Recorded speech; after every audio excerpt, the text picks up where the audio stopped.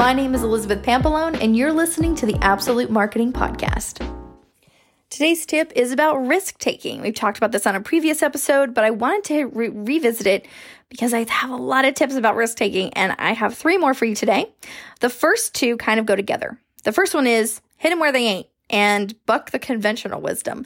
Those are 2 things that really do go together because I've done this with my web design business when I was working with WordPress and I was having all the stress and anxiety from all these things I was doing. And people were not getting me their information. It was really stressing me the heck out. And I decided, you know what? I'm not doing this anymore. I'm going to go totally different direction and tell people I do websites in one day because I know it can be done. I do it all the time.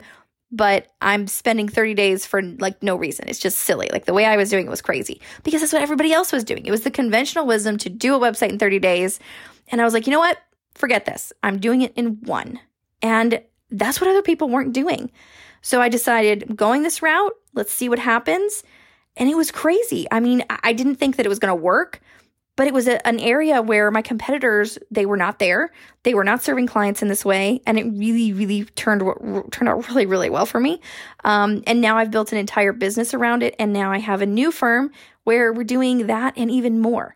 So think about those conventional wisdom things that you can really latch onto and just turn them upside down and shake up the industry because I can guarantee you it will give you some kind of insight, whether it's good or bad, or whatever that is, you're going to learn a lot from it. The other piece of advice I have for you today is to save your money and get noticed without expensive advertising. So many people put so much money into Facebook ads and Google AdWords and social media stuff that's just so expensive and SEO and all these things. Don't worry about it. Save your money and really just come up with a great message that's really going to catch people's attention and start promoting it through word of mouth, through your social media channels without the extra advertising, and through blogging. And I think it'll work out really well for you. It has for me so far. Talk to you next time.